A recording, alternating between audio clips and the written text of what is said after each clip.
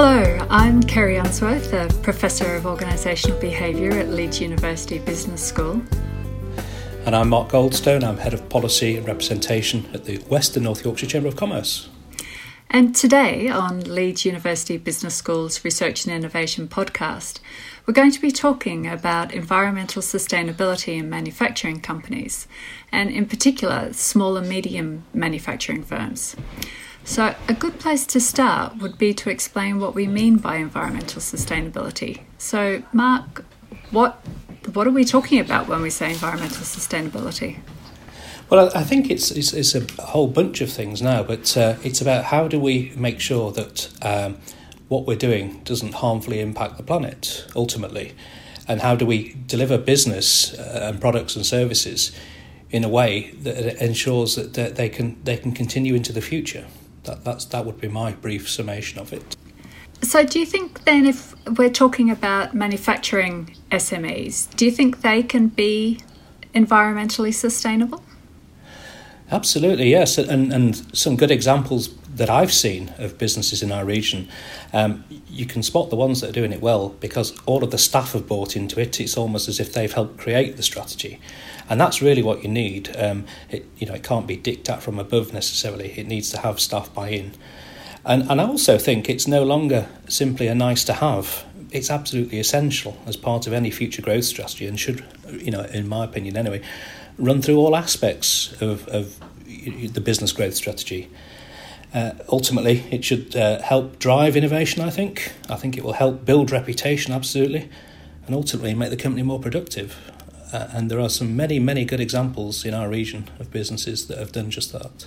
Yeah, great. So where we've got this great innovation that's moving through and pushing new ideas, do you have a sense of how that's actually coming about? Where are these ideas coming from?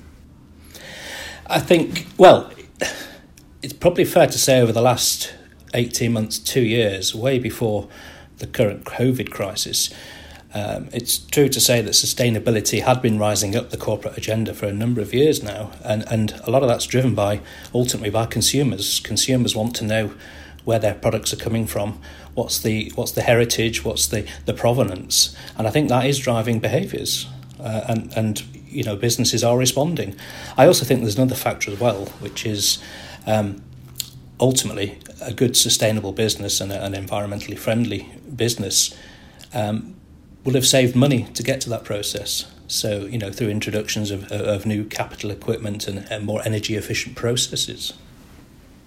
We often hear in the research that we've been doing that cost-cutting idea that being environmentally sustainable makes good business sense. But we don't often hear the more value-based options for being environmentally sustainable. But you were saying that it's moving up the corporate agenda. Do you think that value-based assessment and the environmental need is being seen as more important rather than just being a cost-cutting measure?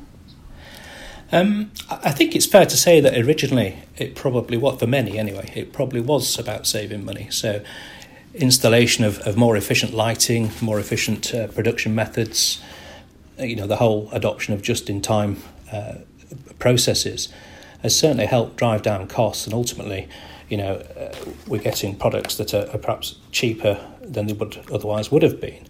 So I think that certainly was a big driving force. But as I say, I think more recently, businesses are being asked, okay, this product that you're sending me or that you're supplying to me, tell me more about it. What's its carbon footprint?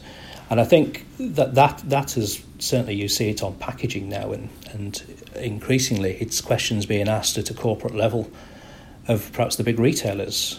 You only need to open magazines or newspapers or watch the TV, and you see this comes up very, very frequently now. So ultimately, who bears the brunt, and it comes back to where and how the thing was made. Yeah, and that's the the really important thing. I guess is if we can start to get into that proactive change, and we can make the positive changes rather than just cutting away at the smaller bits. Absolutely. I think there's another factor as well, and a lot of businesses have led this, but for some, they recognise they need to do something. Often the challenge is how and where do you go for advice, and I think that's a really important point. And there's an excellent initiative which I would encourage everyone to take a look at who's listening to this, called Circular Yorkshire, for example, and they've put together a lot of case studies of businesses, SME businesses, that have tackled these challenges. And there's some, these are businesses just like you that have faced the same challenges you're facing. And actually, if they can do it, we all can do it. So I think there is advice out there. I would encourage everyone to go look or come and talk to our organisations. And that's actually a fantastic segue into my next question, which is, are there things that you've seen that you've just thought, wow, that's fantastic? There are. There's many examples across the region. But if you were to break it into subheadings, for example, so energy savings, there's lots of evidence and lots of examples across the region of companies that have tackled this and are simply using less energy. Through. I'll give you an example. My own organisation, the amount of times I've been into our offices and windows have been open and heaters have been on, and you just think, it's just behavioural change. We need to get a grip on this. And actually, it has saved us. We've measured the amount it saved us in terms of energy costs, but there are other areas as well. Packaging. If I get one more package from Amazon that's about the size of a football pitch and contains a packet of Maltesers, I'll just go insane. But there are very good examples out there of companies that are doing more to help minimise packaging, and waste segregation, recycling. That was pretty much unheard of even 5-10 years ago for many. It's now a part of what people do. And not only does it save money, actually, some companies, it makes them money. They can recycle their plastic packaging and they get paid for it. So there's a real business incentive to want to do it. Lots of examples. Cooper King Distillery over in York, they make, amongst other things, gin. Fantastic organisation. I would encourage everyone to go take a look at their websites and maybe even buy their products. But the work they're doing in terms of reusing and lightening their packaging and their bottles, it's absolutely mind-blowing. Yeah, and I can vouch for the Cooper King products as well. I'm a fan. So what would your advice be then for people in manufacturing SMEs who want to help their organisation to become more environmentally sustainable? I think, as I said earlier, absolutely get the staff involved. There's a company we work with over in Bradford that we're looking at becoming more environmentally friendly and efficient, and got their staff involved. And it was their staff who do this work day to day, were identifying areas where they could make savings or do things differently. And, they've made significant savings as a consequence. But there is advice out there. Local enterprise partnerships, the Leeds City region, the York and North Yorkshire Local Enterprise Partnership, both have an initiative which will help in part fund capital equipment that will make companies more sustainable. My own organisation can help, Chamber of Commerce. So there is advice out there. There's lots of government advice as well.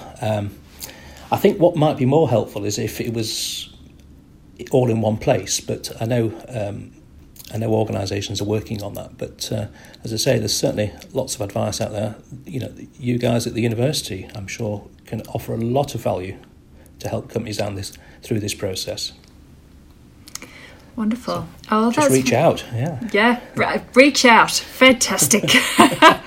So thanks very much, Mark, for your time today.